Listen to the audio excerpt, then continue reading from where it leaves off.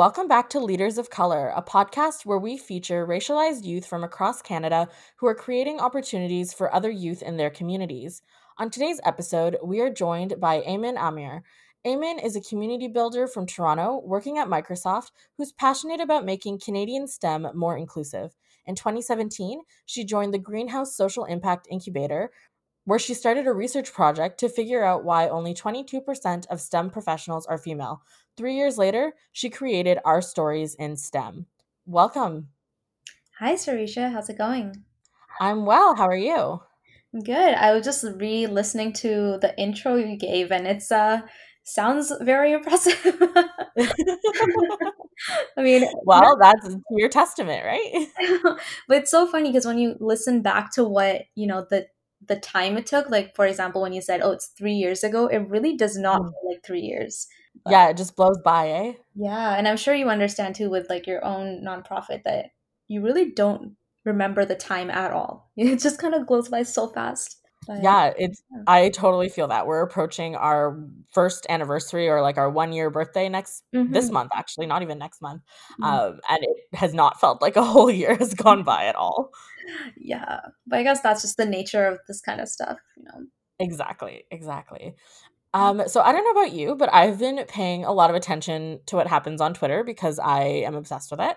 And I don't know if you've recently seen some Canadian authors have been plugged into J.K. Rowling's cancel culture Oh letter my that god. she signed. Oh my god. That um, Yeah, I've been following that closely and oh my gosh, it's so funny that you asked this. It's almost like she's doubling down on her stance. I mean, I see a lot of people even for a PR move sometimes they'll say, they'll do an apology and then they'll mind their own business and just get off Twitter and stop talking. But she really mhm. I don't know who's her PR person and she can't even fake being um inclusive at all. Like even if those are her beliefs, or I mean, not that I agree, um, sometimes you just need to know when to shut up. And she really does not know to just turn it off. Yeah. Yeah, I really feel that. And I saw some Canadian authors like Margaret Atwood, who I'm not Mhm. necessarily a big fan of, and Yeah. Malcolm Gladwell also on there, which was interesting. But I thought because we're talking about our stories in STEM, Mhm. I'm wondering which celeb quote unquote cancellation has hit you the hardest? Honestly, I mean, it's funny that you asked that. It is J.K. Rowling for me. I read all the Harry Potter books growing up. I was obsessed with Hermione, all those characters. You really see yourself in them. And then, so thinking about other trans youth that probably felt the same, and then finding out that their fave is doing this, and this was my fave. I mean, I wanted to get, Mhm. the Deathly Hollows tattoo, which I'm so glad I didn't. like, like so many things that you really look up to with this entire genre, and then you find out like, oh, this is actually not a great person, and then you really look at what they've created with a different lens as well. Like you actually realize, oh, she didn't put any of these characters out in their stories. She didn't actually Mhm. give them a platform or a voice.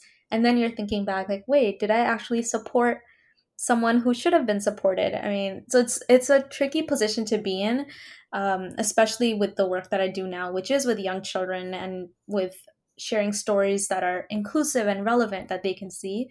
Mhm. You think back to when you were, an 8-year-old kid reading this stuff. So that one definitely hit me very hard. It hit me more hard, I think, because of the unwillingness to learn. Yeah. You see, there are so many problematic people, but a lot of them, they don't have to be canceled right away. It is a learning opportunity. So instead of learning and understanding and listening to the people that have supported you for many years, you kind of just double down on your opinion. So I think that hit me the hardest, where it's like, oh, J.K. Rowling, no, why did you do this? Yeah. Well, that's our hot take, I guess, for the week Yeah. is J.K. Rowling, what are you doing? I know, but Um, but speaking of you working with young children and storytelling, can you tell us a little bit about what your organization does or your book does, yeah, and how you started it? sure. So our stories end because we want to feature stories across the board. The first volume features our stories in STEM specifically. So, our mission is to bring contemporary and relevant stories of a diverse group of Canadian women to young children through picture books. So girls under 10, or just children under 10 in general, absorb the most information in visual and literary formats. So our collection features relatable and current stories of triumph and struggle of girls and other women who look just like them. And then all proceeds from our book sales go back towards children's literacy orgs. And we really wanted to work in this field because the exposure and impact of storytelling through showcasing role models, women who have achieved something or who are struggling through something, at the early childhood education level, which, is from like 6 to 12, it's enormous. So we really wanted to create a socially impactful business model to help drive that change. Yeah. That's amazing. I definitely am on board for having representation for young women and young girls in particular where they see Yeah. themselves represented. I know for me, I never saw anyone with like the shade darker than light beige in anything Yeah. ever. And if I did, it was often having to identify with um, particularly Black characters, for example, like watching Mhm. That's So Raven growing up and Mhm. having that be kind of the closer identity marker than whiteness, Mhm. and all of the problems that come with that when it comes to anti-Black racism in racialized communities. Oh, So yeah, I think having that representation is amazing. Like I know I have young nieces and cousins mhm. who would definitely be not only interested but would gain something from seeing that. So that's awesome. Yeah, for sure. And I mean, you kind of hit the nail on the head where we do have these characters and we did grow up with some characters, but it's so um stereotypical in a way where if you're not this like powerful woman, if you're not, speaking out, and what about those people who are maybe introverted and they're just as powerful and their stories matter just as much as, and they don't have to be this outspoken go-getter type of person. Hmm. So I think there's definitely a lot of space for these nuanced stories of people who are refugees, and their story doesn't have to be one of pain and struggle. It can be an everyday story of someone who's just going about their life and going about their day. You don't have to sell your trauma to be relatable. So I think that's something that we really wanted to focus on, to find stories of people that people can just relate to, that aren't of, a really traumatic journey of immigration and refuge to another country, and then you're selling stories of, you're almost like pandering your trauma of maybe being from the LGBTQIA community and things like that. Like I think we wanted to be really mindful of the fact of sharing stories that people want them to be known as. Like you Hmm. want to be known as someone who does something versus someone who is something, so that's what Yeah. we wanted to do. Yeah. Yeah, I definitely relate to that, especially the not wanting to sell your trauma Hmm. as main focus. That's exactly why I started Leading in Color, was because the Yeah. advocacy space was just hell bent on pursuing us as these like poor racialized folks who needed saving Yeah. from the white saviors of the world. Oh my And I god. was not having that. So I definitely identify with that. Mm-hmm. What motivated you personally to start doing this work? Yeah, for sure. So, honestly, when I was 11 years old, I immigrated to Canada, where although I had, educational privilege, I lacked kind of guidance and encouragement from my environment that a lot of other children were fostered into. So, for example, they had after school programs that their parents could drop them off to, but my parents had, two part-time jobs that they were working to try to make Mhm. ends meet. So, a lot of things that other children were able to foster through intramural sports and things like that, like I wasn't able to access those resources. And then I was also used to a very different education system and methodology. So I actually failed middle school math because I didn't understand the Canadian school system. And even though in my home country of Pakistan I was great, and I was like one of the, Mhm. I always got good grades and everything. So that was probably the first time where I realized, oh, maybe I'm not good at this thing. And I counted myself out of anything that had to do with math. So it closed many pathways to me. So as I was growing up, I realized that there's, a systemic streaming out of BIPOC through these educational streams. So, I was bouncing around between different university programs. I didn't know what I wanted to do, just kind of confused. Every few weeks, I would change, like, okay, maybe I'll do this and maybe I'll do that. And then, of course, this also included things I couldn't do at all because it was too expensive. I didn't have the resources. I couldn't travel for school, things like that. So, anyways, took me a lot of years to kind of discover what I loved and rediscover my love for science. And, I ended up actually studying environmental science, which made me, very happy. But then after graduating, I worked in a few tech companies and I met other amazing women that are doing great things in like science and technology. And I was very inspired by them to kind of find my own version of a career in STEM. So I think I've been very lucky where I'm Mhm. able to carve out a niche path where my education is so different than what I do my day job in. And then I realized, there are other people and other little girls out there and other little boys as well that don't know what they want to do, and they don't know what they can do because they just don't know what options are available to them, and what exists in the world. So I wanted to do something that helps bring stories of other women to these young children. So, and people who have taken untraditional paths and created their own story. So that's kind of the journey that Mhm. through me, and it obviously was fraught with a lot of mental health struggles and financial struggles and many different hurdles and setbacks, and then you have to overcome those setbacks, and it's been a long journey, but Yeah. um I think now I have a pretty good understanding of what I want to do, and that has really made me more motivated to make sure that I can use my understanding of these life lessons and learnings to help someone else. Hmm. Do you mind sharing some of those challenges that you faced in doing this work? Yeah, so I think, I mean, some of the two biggest ones, I think one of them would be running a business on its own separately, and then the other one was a more of a societal systemic issue. So I think the first one, the biggest challenge for me when sharing these issues of or sharing these stories of women is finding the right stories to share. So for me, oftentimes, there's stories of triumph and outgoing, confident women, as we were talking about earlier, and they're all on social media and LinkedIn. But what about, stories of everyday women just living their life and they don't have a platform? So to be authentic, we kind of have to approach it at the grassroots level and like the community level. So, reaching out to community-led activist groups in small townships, across Canada and things like that. So I think that was a big challenge where I had to unlearn a lot of biases myself, where you think, oh, an indigenous woman would be XYZ, and then I had to unlearn, well, I need to know historically what are some women's challenges and so forth. So there's a lot of education that would come even from an organizer's perspective. The Mhm. second biggest challenge is funding, and I think you probably can relate to this as well. It's a very systemic issue, but most government grants for small businesses are not built to support these type of organizations. So the fact that we don't really make a profit, so I'm not considered technically a business, but I'm not also an NGO at right now either. But at the same time, I see tons of private and government grants and other funding opportunities being awarded to people who aren't of colors. And some of them are actually run by friends and colleagues of mine. So the funding disparities for people of color, I think, was a big challenge, and it's not news. So yeah, that's something that I kind of faced through the process of building our stories in. But before that, it was more so just the struggles that come through being streamed out of a lot of things.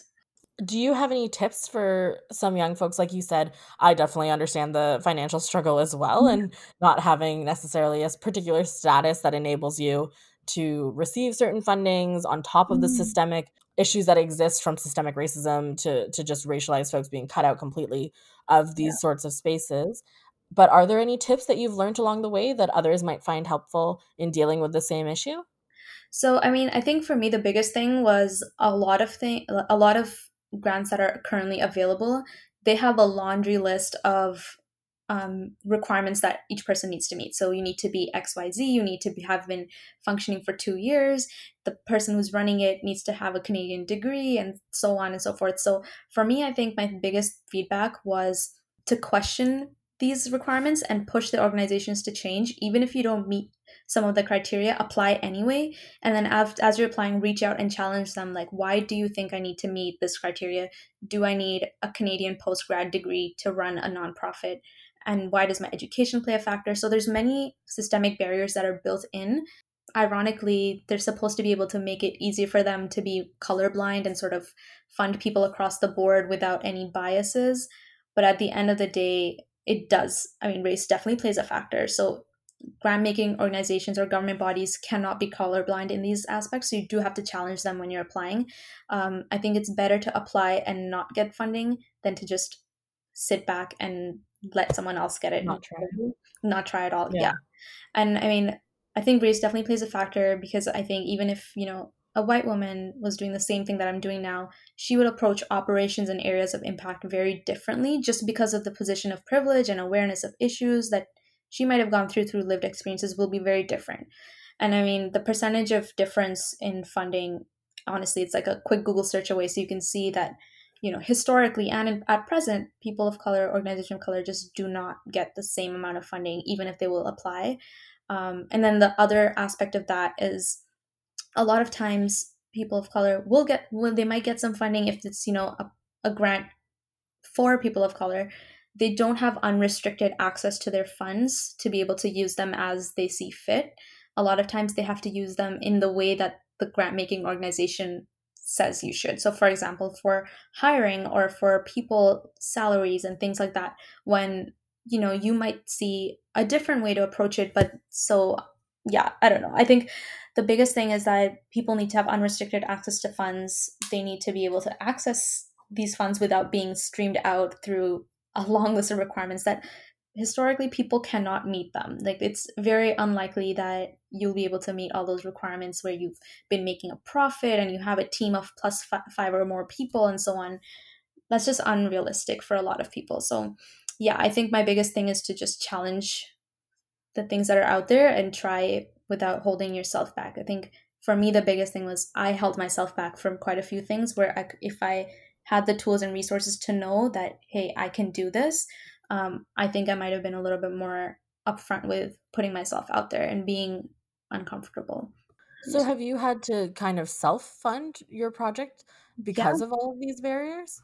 Yeah, so I mean, other than that, the I was part of an incubator, a social impact incubator in Waterloo called St. Paul's Greenhouse. So I had to pitch for funding there, and I thankfully did receive a little bit of funding. But other than that, I'm self-financing all of the associated costs.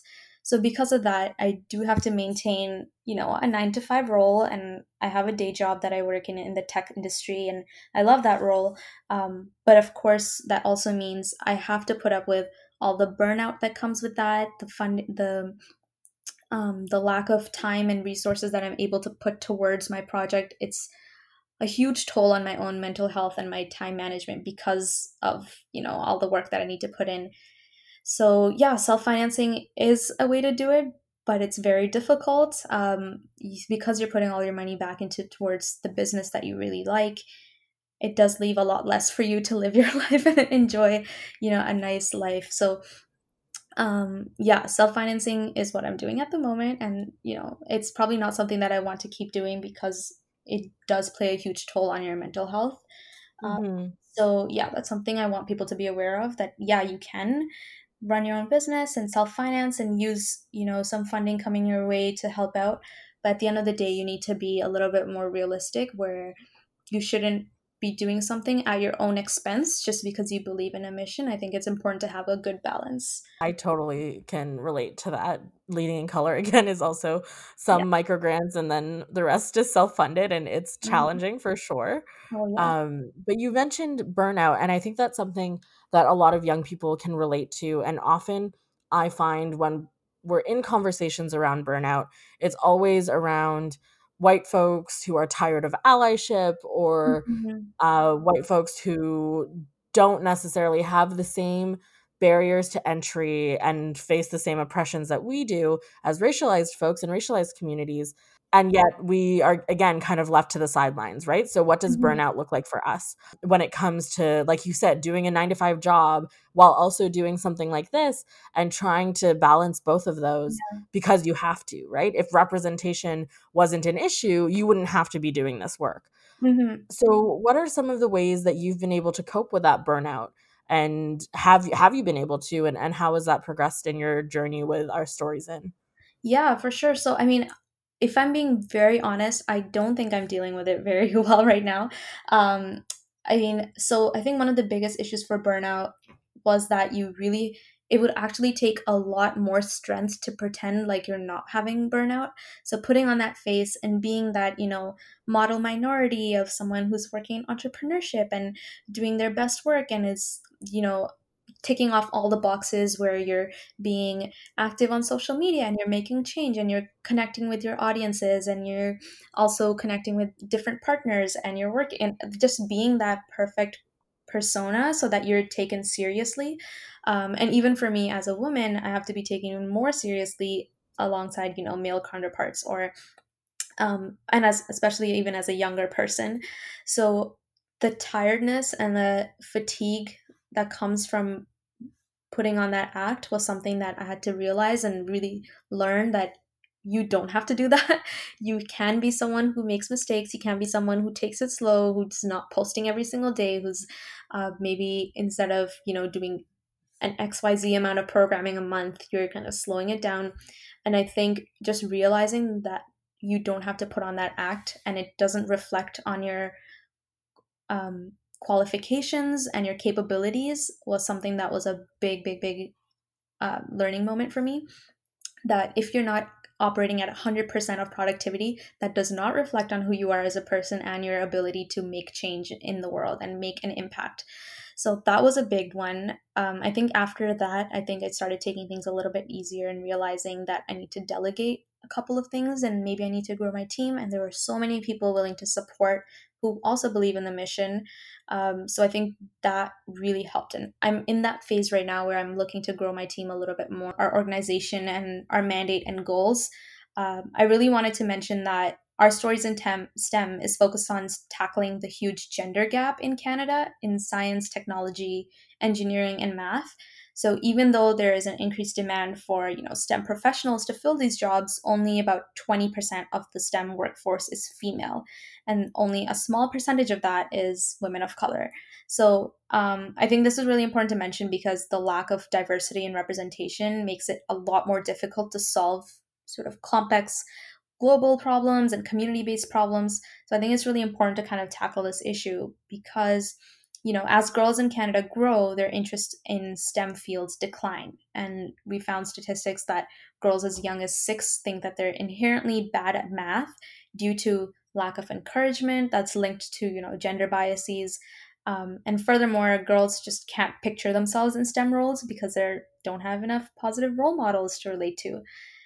So yeah, I think that's kind of one of the main reasons why we wanted to start our stories in STEM. Yeah, and then I mean, we realized that you can't guarantee an interest in STEM will lead to a career in STEM, but because you can't be what you don't see, so representation and exposure to these role models is like a really important step. Yeah, I think that makes a lot of sense, and it also Mhm. speaks to the challenges that you're talking about as well, right? Like, these folks who you're trying to get interested in STEM to begin with need to be able to see some sort of representation, and how do you kind of fix this ongoing cycle of not having anybody there? Mhm. So I think that's really interesting that that's the work that you're doing and how those challenges have played out for you. But what are some of the most fulfilling pieces of the work that you do? We know that it's often difficult to do this kind of work. And like you've mentioned, there's struggles from mental health to finances, Yeah. to burnout. But on at some point, we continue doing this work anyway, right? Yeah. And yeah, so what are some of those reasons for you? For sure. So I think at the core of our business, it's a social impact business. So whether that's through our business model, the products, or the mission. So because we're bringing these stories of diverse Canadian women to young children, we're potentially impacting the lives of young children and their parents, their friends, their teachers. So it's a very important position to be in that I don't take lightly. But why it is fulfilling is for a couple of reasons. One, because you can see the change within yourself. So I can see the type of person that I was, 10, 20 years ago. And I can see other girls like that and how different they're growing up compared to how I grew up. So just seeing that change that happens through having conversations even really helps. I mean, there's a really interesting story that makes me feel like I'm doing matters, makes me feel like what I'm doing matters. I ran this workshop with little girls to challenge some of their beliefs on what kind of people do what kind of jobs. So for example, I asked them, what types of people design games, and we showed them some amazing female designers and VR professionals and digital artists, and it was awesome. And they kind of came out with a new understanding of what kind of people can, how they, so if, for example, if you were to picture a doctor in your head, you might picture a woman in a lab coat. If you picture a scientist, you might picture a man. So just kind of rethinking those beliefs. But after we ran that workshop, one of the daughter's fathers, actually sent me an email saying he didn't realize, this girl started having a lot more interest in video games, and he could have shared this interest with his 11-year-old daughter, but because it never crossed his mind, he never thought to even introduce this thing to her. And so now they play games together, and she's really interested, and she asks all these interesting questions about game mechanics and how to play certain things. So that made me really excited, because it's not just about the children, it's about their parents, their relationships together, and how they live a little bit more inclusive lifestyle where they're more aware of what's happening around them. It's obviously very small changes, but it's something that really makes me excited about the potential here. Amazing. I think often when we ask folks what is the most fulfilling part of the work that they're doing amidst all the challenges that they face as racialized youth, it's often this particular success story or a moment where they saw the impact that they were able to have, and that gave them kind of the motivation to continue pushing forward amidst the Mhm. challenges, which I think is really important. I'm wondering, because of the work that you're doing, and speaking of like sustainability when it comes to finances and Yeah. burnout and things like that, do you have any tips on ensuring that your work remains meaningful and fulfilling to you while not having to experience something like burnout and Mhm. pushing through without harming oneself, if that makes sense? Like Yeah. knowing your boundaries and setting barriers when needed, but still wanting to make a difference in doing the work that you're doing. Yeah, for sure. I think the biggest thing for me is something that a lot of people told me, is that even when you're running a nonprofit, you have to kind of approach it through where you are running a business, and you have to think of yourself as part of that business. You're not expendable, and you're not someone who has to take on the burden and the risk and the responsibility of everything. So what that means is, for example, if you're running an NGO, you don't just focus on operations and programming and running things. You kind of have to set a good foundation, which means having documentation that's ready. So, for example, if you have documentation on new members that might join, and have that ready and done on the side, because when there will be a time where you just can't do it. And so, in that moment, you have to delegate, and you have to be willing to let people in who can help support you, and trust them that they believe in the vision. So, for example, for me, um, conducting interviews with these women, I thought that because of all the education I've done in unlearning a lot of biases and things like that, I would be the best position to do this. And so when I brought someone else on as a volunteer and they were helping me conduct interviews, it was very hard for me to be hands off.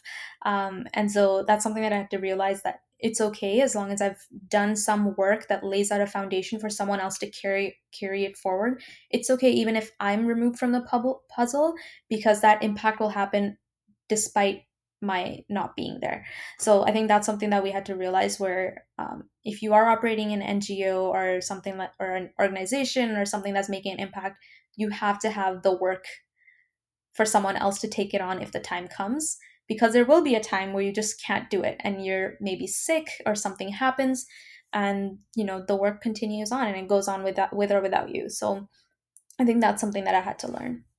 Yeah, I think giving up control is also a theme that's been popular amongst our guests during these podcasts, has Mhm. been what happens when you either age out of the youth space Yeah. or whatever time has come for you to hand things off. How do you go about doing that? And I know for me, that's definitely when the time comes going to be a struggle. So I definitely Mhm. appreciate the Yeah. level of humility I think it takes to step back and Mhm. say, okay, I'm not the best person for this anymore, or I need to take Yeah. a step back And and so allow other people to fulfill your vision. exactly. And sometimes that's hard to do as a racialized person, because you think because you've gone through something, you're the authority on that thing. So, because Mhm. I've gone through this lived experience, I can understand this situation a lot better. But I think we have to give people a little bit of credit sometimes, and say that once, after a couple of conversations and making sure that they understand what your position is and where you're coming from, that sometimes people are willing to learn, and then able to take your story as part of them while they're doing some other work. So I think being open to that as a racialized person is a little important sometimes too. Yeah, and I think building that sort of solidarity Hmm. across racialized communities as well can be helpful in Yeah. terms of demonstrating support and solidarity for one another when you're taking on this work or when you're passing it on as well. So that's Hmm. definitely something to keep in mind for those listening. Yeah. We've talked a little bit about both your successes and challenges, but has there been any other measure of success in particular or stepping stones that you've reached as of late that you want to share with our listeners? Yeah, for sure. So I think something that I'm really proud of is that in like before we launched our book and we were open for pre-orders, we actually did a Kickstarter, and that was a big challenge for me, just learning the crowdfunding space, how does it work and everything that comes along with that. So I think one of the biggest successes for me at the time was how much funding we were able to raise in a very short amount of time. So I think we raised about $5,000 in a month, which was amazing. And even more so than the money, it was how many people supported the movement. So even if they donated a dollar or two, just seeing the number of backers meant that that was, that amount of people, that X number of people believed in the mission. So even if one or two people had supported me, I'd be so satisfied. But knowing that, there were this amount of people that they just follow along and see what happens, and they just donated like a dollar, pledged a dollar, sorry, it just made me feel very validated in a way, and that validation goes a long way, especially when we're talking earlier about feeling burnout. Having that validation that this person believes in the mission and they want to support with what they can, even if they can't buy a book, they can't do that kind of stuff, they're just joining our newsletter, keeping up with things, sharing content as one of the early supporters was a huge win. So I think that was one of our successes early on. Another big success, I think, is building a good community. So, building a community of people on our newsletter was really important because that meant these people actually wanted to hear from you. They want to keep up with what's happening. So, those are a couple of successes that are a little more tangible and measurable that I think were really helpful for us. That's amazing. Congratulations on having so much success so early on. And Mhm. I know you said these 3 years have flown by, and that is, like, Yeah. such a testament, I think, to the amount you've been able to achieve during those 3 years, which is fantastic. What Thank are some of the opportunities available for young people to help support you or to get involved? Yeah, so at the moment, I am growing our team. I think the best thing would be if you would like to be involved in some capacity to email me at ourstoriesin@gmail.com. Some positions that we're currently looking for are people who are interested in workshops and programming. So at the moment, other than our book that is currently open for pre-orders and it's shipping in 2 months, so super exciting, we want to make sure that we're working with grassroots organizations in different communities to sort of lead these storytelling and inclusive learning opportunities workshops. And we're working with a bunch of different organizations to sort of create the content. But if you're interested in being part of that, and you want to be a little bit more hands on working with children, working with parents and educators, and creating some of that content with us, definitely reach out because we would love to work together. And where can people pre-order your book? Yeah, so everything online on the internet is under Our Stories In. So if you go on ourstoriesin.com or Instagram at Our Stories In, you can find everything there. Amazing. Thank you so much for joining us today. Oh my gosh, thank you so much for having me, Sarisha. Before you head off, we do want to invite you to take part in our final segment, which we are calling How I Would End Racism. Okay. So, as young leaders of color, we are constantly actually trying to reduce the harm racism causes, Mhm. both on ourselves and in our communities, while we fight to end it in various ways. But imagine if we could do so instantly. What is your funniest, most creative way that you would end racism if you could?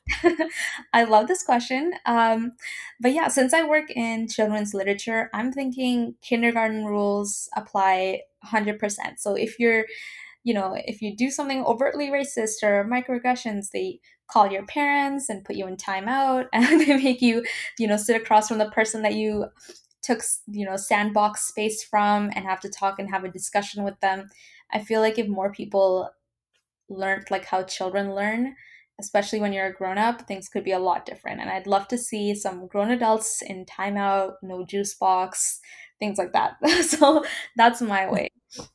That sounds amazing. The timeout box for racists. Yeah, just go in timeout and you have no sandbox. Yeah, and you just have to learn and you have to sit across from the person and you can't leave the room until you shake hands and hug and then everyone's happy. But yeah, I think that's how I would do it. There you go. Awesome. Thank you so much again for joining us. And we can't wait to read your book.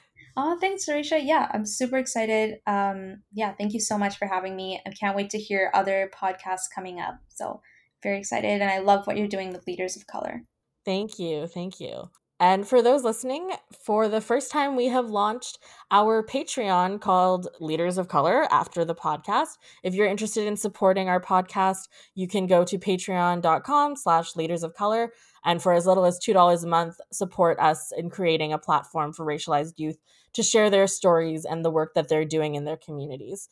Thank you again so much, Eamon, and we'll talk to you guys next time. Bye.